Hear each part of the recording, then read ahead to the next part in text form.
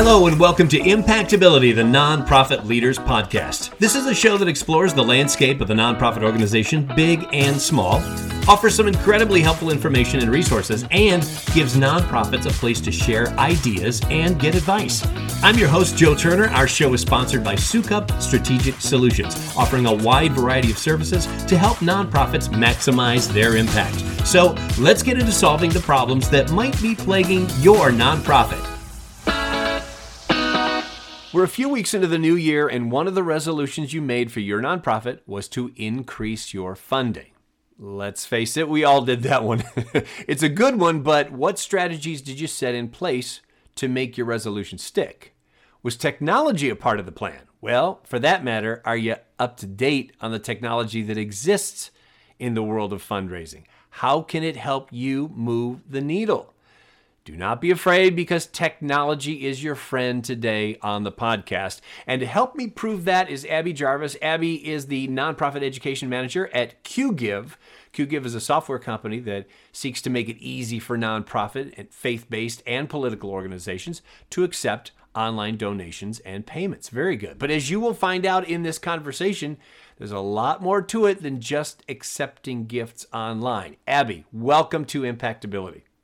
Joe, I'm really excited to talk to you. It's good to have you with us today. I got to say that this is a conversation that I've been wanting to have for a while on our program, because so many people, especially in smaller nonprofits, tend to be tech shy. Why do you think that is? I think there are a few big reasons, but I think the biggest one is really just that there is a fear of the unknown. Humans are creatures of habit. We don't like changes to our routines. And that change can be especially intimidating if it is something that you haven't really experimented with before.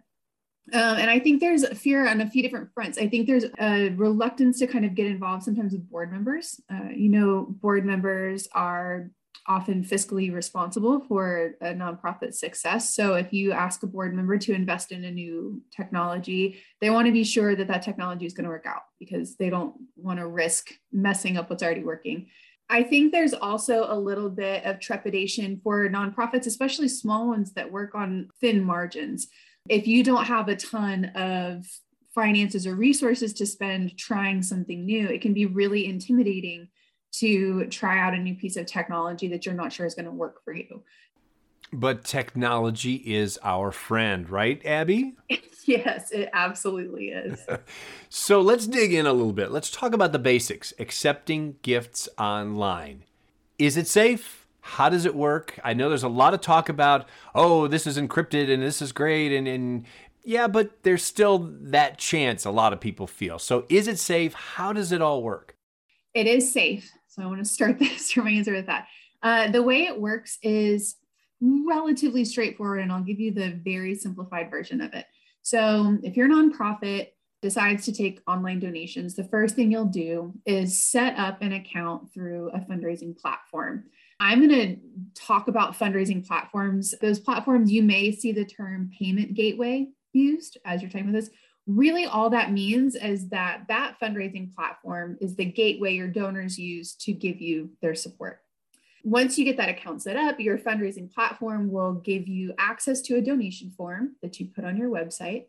So when you land on an SPCA's website and you see that donate button, and you go over and click over there, and then there's that donation form is managed by your fundraising platform. In terms of safety, it is very safe. There is something called PCI compliance, and this is a big, complicated topic, but the simplified version is that PCI stands for Payment Card Industry Data Security Standard, which is a very long, complicated phrase that really just references a number of security guidelines and standards set by different credit card companies that payment processors and payment gateways must abide by. So if you are researching online fundraising tools and you want to be sure your donors are safe, make sure you find someone that maintains PCI compliance. And no matter what you're doing with online fundraising, PCI compliance should be your number one priority if you want to keep your donors safe. Yeah, good advice. Obviously, the use of online donation platforms like you're talking about has helped the nonprofit world. So, is there any indication of like the percentage of gifts that come in online versus standard snail mail? Yes, online fundraising in 2020 accounted for around 13% of all charitable dollars raised. And I want to emphasize that all charitable dollars raised part, because that 13% also includes grants and major gifts and other kind of fundraising strategies that aren't necessarily processed online. So that's interesting. I'm wondering if you think it might be beneficial to a nonprofit to maybe take a look at their list if they're used to doing like the mass mailing and maybe split things up a little bit. How many people, how much information do they have about their donors that might be in that baby boom slot versus younger, maybe Gen Z, millennials who would prefer that you not send them mail and it could actually cost them less? Definitely. I think that would be a really interesting exercise. This is kind of a fun trend. I don't know if fun is the right word, but during the same generational giving study, we asked donors how frequently they preferred to hear from the nonprofits they support and how they like to hear from them. A surprising number of younger donors, so Generation Z, Millennials, and Gen X, indicated that they do occasionally like getting mail updates from the nonprofits they support. But the vast majority of them preferred to visit a nonprofit's social media channels for updates. So we saw that a lot of folks, especially those younger donors, are looking for the combined approach. They're interested in receiving your direct mail updates, but they will seek you out on social media.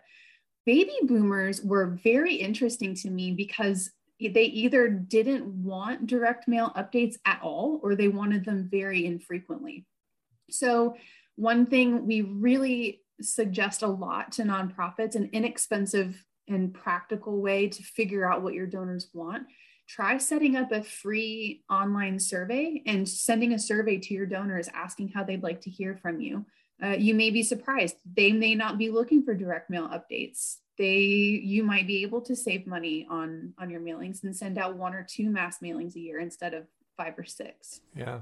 And it makes sense too, because if you have, let's say, 5,000 people in your database and 3,000 of them are baby boomers, you might think to just snail mail and ask to the baby boomers and save yourself that other 2,000 that you're going to print and mail, because as you're pointing out, your research is showing that a younger generation might prefer just doing it all online. Yeah. And I mean, I'm 34. I'm right smack in the middle of the millennial generation. And I love getting occasional direct mail, but I will always respond to that direct mail by going online and donating. I'm guessing that COVID has played a major part in the success of online giving. It has played a tremendous role in the success of online giving and the growth that we're seeing. Last year, we published a research study that examined how donors responded to the pandemic. There's a little bit of background, the way we approached it. We sent surveys to our clients and we asked them how they were doing. We asked them what they expected from the pandemic and what actually happened. And then we went through a third party to survey, I think, around 1,300 donors and ask about how their finances were affected, how their charitable giving was impacted. And the results were phenomenal. More than 40% of the donors we surveyed, not the nonprofits, indicated that they were negatively impacted by the pandemic. I don't think that's surprising to anyone. But what was wonderful is that 64% of the people we surveyed said that they either kept their charitable giving levels the same post-pandemic or gave more to charity. So only 36% of donors reported giving less to charity. So even though people are being negatively impacted by the pandemic, their generosity is not being dampened by the pandemic. I was reading a piece that you wrote where it said that 75% of young donors, and I'm quoting, are turned off by out-of-date websites. Can you explain that further? And what can our listeners do to make sure they don't fall into that trap? Yeah. Okay. So I'm coming to you now as a millennial. I got my first email address when I was in 5th grade. I remember a time before the internet, but I was very young. My younger sister is 27. She does not remember a time when the internet was not a huge part of our lives. So for younger donors in particular, our real life identities and our online identities are very closely related. We have conflated the two of them. Whether or not that is great, we can have that debate later, but that is true. Younger donors in particular are absolutely looking for up-to-date, informative, functional websites. So to me, if I land on your website and it's outdated, if there are links that are broken, if it doesn't work on my mobile phone, 2 things will happen. 1, I'll either navigate away from your donation page or your fundraising website or whatever you've got set up because it's hard to use and I don't want to do it. Or I will get the impression that your nonprofit doesn't care enough about your online presence or that you're not active enough online. And it puts me off wanting to support you. I would rather support a nonprofit that is actively maintaining this presence. Another thing to remember is that not only do outdated websites kind of look awkward and not work well, they're very often not secure. So there are all kinds of patches and updates that are constantly being pushed out to different website platforms like WordPress and things like that. And if you're not maintaining your website, there is a higher likelihood that there will be security breaches or data leaks. And it makes me not want to give you my payment information. So even if I'm not necessarily concerned with the fact that your online presence isn't up to date, I may worry that your site is not safe to use. So keep an eye on your website. Make sure that the links are working. If it's been 5 or more years since you've updated it, maybe talk to your board about hiring someone to come in and give it a facelift. And honestly, updating that site will have a lot of benefits. Not only will donors be more likely to engage with you, they're more likely to donate. You'll also rank better in search engines. It's really a good move for everyone. And then please, please, please make sure you keep an eye on security updates for your website. It is so important. That is some great advice. Thank you for that. What are some other things that nonprofits should look out for when thinking about launching an online giving program? There are 2 big things to remember. One is that online fundraising is not one of those, if you build it, they will come situations. You do have to still market your organization, and you need to let your supporters know that you have an online fundraising page. That's especially important if you have never done that before. If your donors have historically always just donated to you over the phone or in person, they will not know to go look for an online fundraising page. Asking someone to give is wonderful. It's much more helpful if you ask them to give and then give them a way to do it. So when you're sending direct mail appeals, let people know that you have an online donation form. If you're posting to Facebook, share a link to your donation form when you're asking for support. That will help you be much more effective. The other thing to keep in mind is that online donors need stewarding and care. So donors want to know how their money is used. They want to know what the impact of their gift will be. They want to know that you have seen and appreciate their gift. So, direct mail donors, especially if they're older, want or need fewer updates from the nonprofits they support. Online donors, though, especially younger ones, really want to know what you've done with their gift. Whereas a direct mail donor may want an update once a quarter, your younger donors want an update once a month. So you do need to steward those online donors. So make sure you're thanking them, make sure you're sending periodic update emails, and then be sure they understand their gift's impact before you ask for a second gift. Mm-hmm. Our guest today is Abby Jarvis. We're talking about online giving, its success, and why you should be doing it if you're not, and what to watch out for if you are. For those of you that feel this is nothing new and you've been doing it for a while, that's all good, but stick around because after this short break, we're going to discuss some of the other tech that's out there to help your nonprofit succeed in fundraising. This is Impactability, the Nonprofit Leaders Podcast. I am Joe Turner, and we'll be right back. Sometimes there's just not enough hours in the day to get the work at your nonprofit done. Sukup Strategic Solutions can help. We handle all kinds of projects, especially the ones you can't seem to get to. Fundraising, marketing, grant writing, communications, and more. With Sukup Strategic Solutions, you'll have a team of nonprofit professionals working for you. You'll have more hands on deck, reduce overhead, and increase efficiency. For a free consultation on how we can help lighten the load at your nonprofit, visit SukupStrategicSolutions.com. Maximize your impact with Sukup Strategic Solutions. Welcome back to Impactability, the Nonprofit Leaders Podcast. I'm your host, Joe Turner. We're speaking with our guest, Abby Jarvis, about the technology of fundraising. Just a quick reminder, another edition of Coach's Corner is coming up in just a few minutes, so stay tuned for that. Abby, we've been talking about online fundraising, but I'd like to switch things up a little bit. Talk about some of the other fundraising tech that's out there. To start, let's talk about how text fundraising works. So there are two kinds of text fundraising, and they have really similar names, but they work very differently, and there are pros and cons to each. The first style is called text to donate. It's very simple. So if I want to donate to your organization, you'll give me a keyword. So you say, text the word donate to 50155 or whatever the short code is. I send a text, donate to 50155. I immediately get back a response asking me how much I'd like to donate. So I say I want to donate $30. And then I immediately get a link to an online donation form that's already filled out. It's very streamlined. There's not a lot of additional fields I have to answer.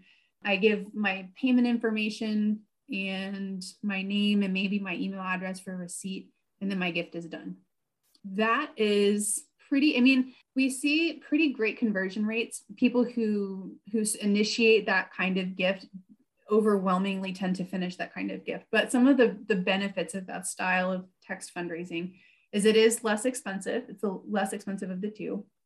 It's more accessible to nonprofits. So if you are a new nonprofit, you're looking for ways to get started, or if you're a small nonprofit and you want to offer this fundraising option to your donors, this is an inexpensive way to kind of get your feet wet. The other style of text fundraising is something that people are probably a little more familiar with. That one is called the bill to carrier text fundraising. If you remember, I think it was after Hurricane Katrina, the Red Cross launched a huge fundraising push, and you just texted a keyword to a number, and then the amount of your donation was added to your cell phone bill, and then the nonprofit receives money later. So the way that works, you have to sign up for an account through the Mobile Giving Foundation. There is a cost associated with that. And then once you have that set up, your donors donate. And then after they pay their cell phone bills, that money is sent to the Mobile Giving Foundation. And then the Mobile Giving Foundation sends you the money you've raised. There are some advantages. That is kind of the OG text fundraising solution. Donors are very familiar with it. There are not a lot of steps. You just send a text message and your donation is added to your phone bill. Some things to keep in mind as you think through different kinds of text fundraising is the cost associated with it is much higher. So the barrier to entry is a little higher. And then it also takes longer to receive your money. So if you are getting donations through the bill to carrier, it may take several months to get your money. If you're using the text to donate version, you get your money, 2 to 3 days after the gift. We talked earlier about COVID, and because of COVID, a lot of events have either been canceled altogether or they go virtual. And one of the successful elements in an event is the auction. So how do virtual auctions work? Virtual auctions are super cool. So they've got a few advantages, but the way it kind of works for a nonprofit is your nonprofit will set up your auction page. You'll do this through your online fundraising provider. You build your page, you add your event details, cool pictures, branding, whatever you want. And then you will upload your items to your online fundraising platform. You can add pictures, you can add descriptions, you can add direct costs, you can thank the donors who gave you those items. So you get everything set up. You can also, if you have included other elements in your auction, I know raffles are really popular at auctions. Fund a need items are really popular in auctions. You can set those up as well. As your attendee goes through your event, they can buy raffle tickets, buy fund a need items, and then they can also bid on your items, either on a desktop or on their phone. And then as they start winning items, those lots are added to a running tab that they accumulate throughout the event. So if you're buying a drink ticket and a raffle ticket and a couple of auction items, those will end up on their tab. At the end of the event, you close the auction and then the donors pay their tab and retrieve their items. If you're doing a virtual auction, you would contact those donors and let them know how to pick up what they have won. And one thing that we're starting to see more and more, people are using these for virtual. They're also using them for hybrid and in-person events as well. Having an in-person event is tricky for a lot of things right now. You have to keep people spaced out. There is nothing COVID friendly about a group of people huddling around a paper bid sheet, but you can keep everyone spread out if it's all on their phones. So we're seeing a ton of virtual events using this. We're seeing a lot of hybrid events doing this. So if I'm at the event and you are at home, you and I can both bid on the same item. And then we're seeing this used really commonly in totally in-person events as well. So people are getting very creative with this tech. So Abby, does the nonprofit get the info collected from the auction? Yes, they should.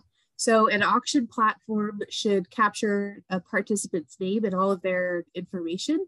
It should also capture how much they spend and any additional purchases or donations they make during the course of the auction.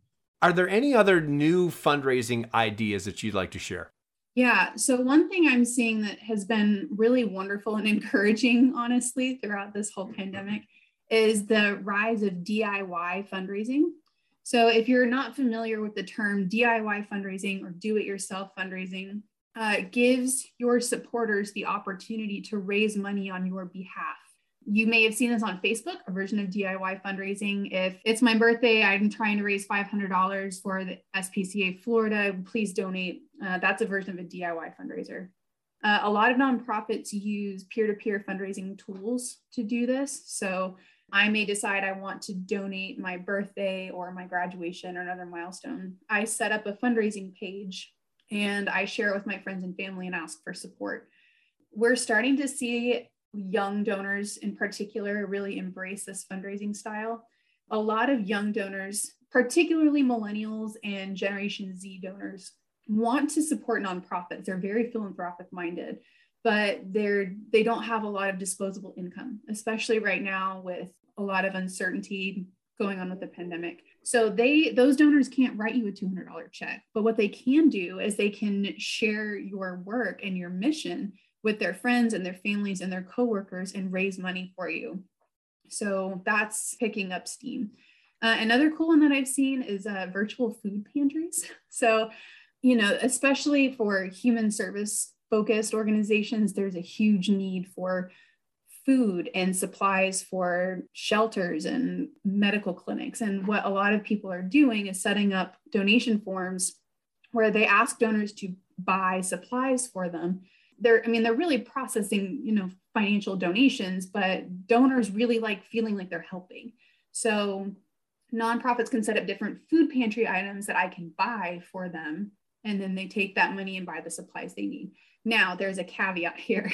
Some donors are very literal. If I go through the checkout process and I'm buying a case of canned peaches, I may want to know that I'm actually buying a case of canned peaches, but that may put you in a position where you have 85 cases of canned peaches and no green beans. So what a lot of nonprofits are doing is they are adding a little addendum to their donation form that says, this is helping you determine helping you envision what you're buying, but really we're going to put this donation wherever we need it.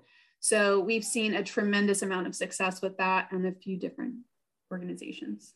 Very sound advice for nonprofits who either have not done anything online before, not sure about it, and those that are doing online giving, some other things for them to think about. Abby, this is great. I'm hoping that our listeners got some new ideas to help them in their fundraising efforts in this new year. Thank you so much for being on Impactability. Really appreciate it. Thank you for talking with me. This is really fun.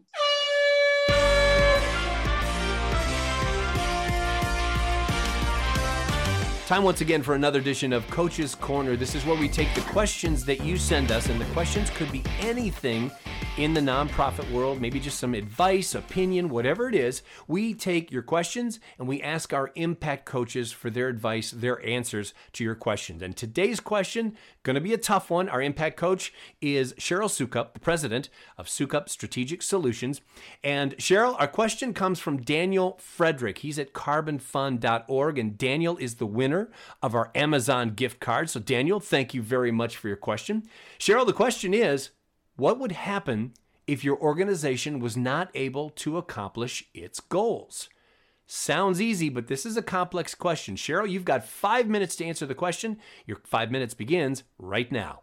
Thanks, Joe. And thank you very much, Daniel, for your question. I hope that I do your question justice when I answer it. Hopefully, I'm answering just what you are hoping to find out. So here we go. If your organization is not achieving a particular goal, first, I would take a look at whether or not you're measuring the accomplishment of a goal or an objective. So you might think, what's the difference? Well, a goal is usually more of a broad, overarching statement of something that you want to accomplish, and objectives are usually measurable subsets of that goal. So as an example, if you want to increase your fundraising income for the year 2022. We've been talking about that in Coach's Corner, and we've been talking about it in the interviews on impactability. So if your goal is to increase your fundraising income in 2022, you may have some additional objectives underneath that goal. So for instance, you may have an objective that is measurable to increase your major gifts by a certain percentage, your major gifts income by a certain percentage by the end of the year. Or you may have a goal to increase your income from grants by the end of the year, et cetera, et cetera. So you may have different objectives, and they would all need to be measurable in terms of time and perhaps income or percentage. You know, if you're going to talk about an increase, you want to identify how much of an increase in a measurable objective and by what time period and within what time period. So I think the difference between the goal is that it's more generalized and overarching, and that's typically what you would share with your supporters or the general public. And an objective is something that is measurable, that gives you more information about how you are achieving that goal.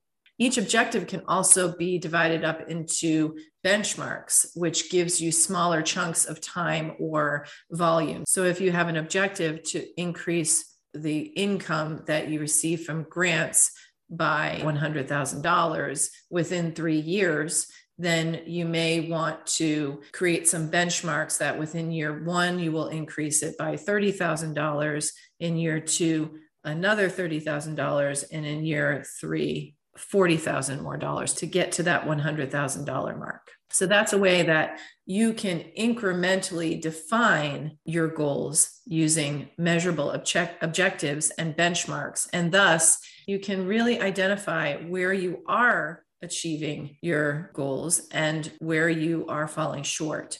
Then you want to look at, why are you falling short? So for instance, has anything changed in your environment?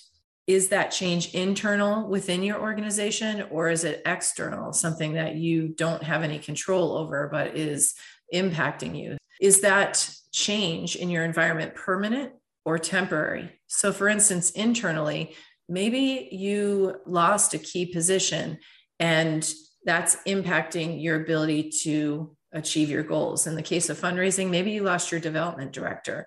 Is that a permanent loss or is that a temporary loss? Another reason why you might not have accomplished your goal could be that the strategy is flawed. And so if you realize that that is the reason, there are things that you can do about that as well.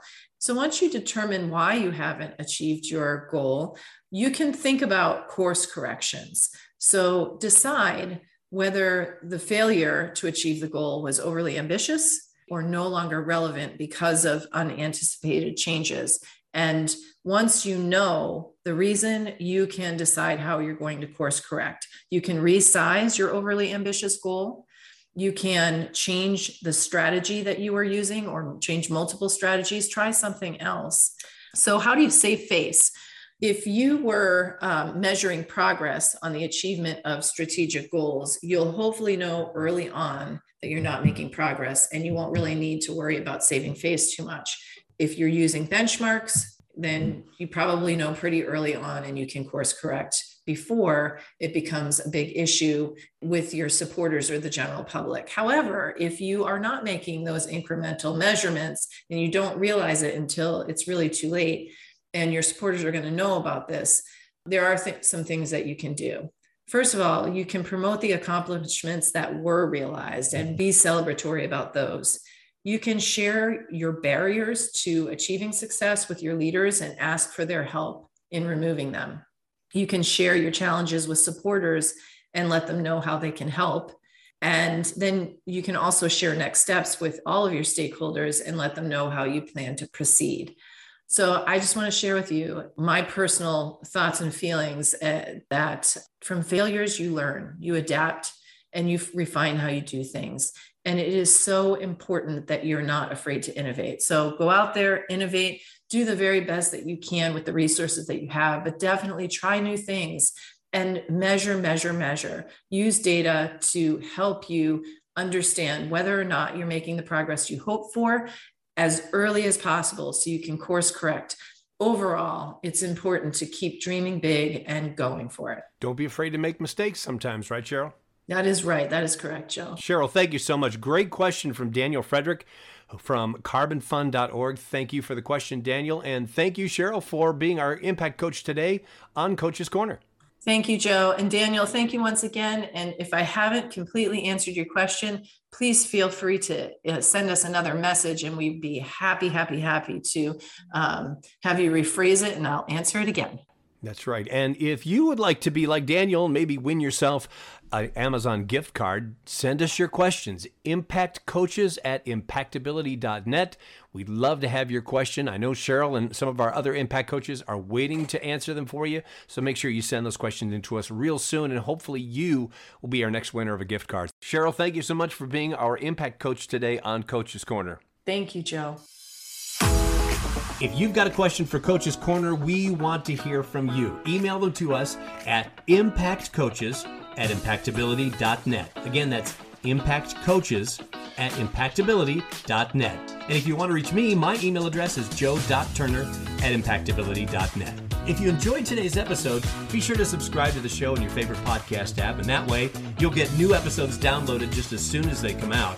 Also, please give us a review or a rating so that your peers in the nonprofit industry can find us as well. I'm Joe Turner. Thanks for listening, and thank you for all you do to make the world a better place through your nonprofit.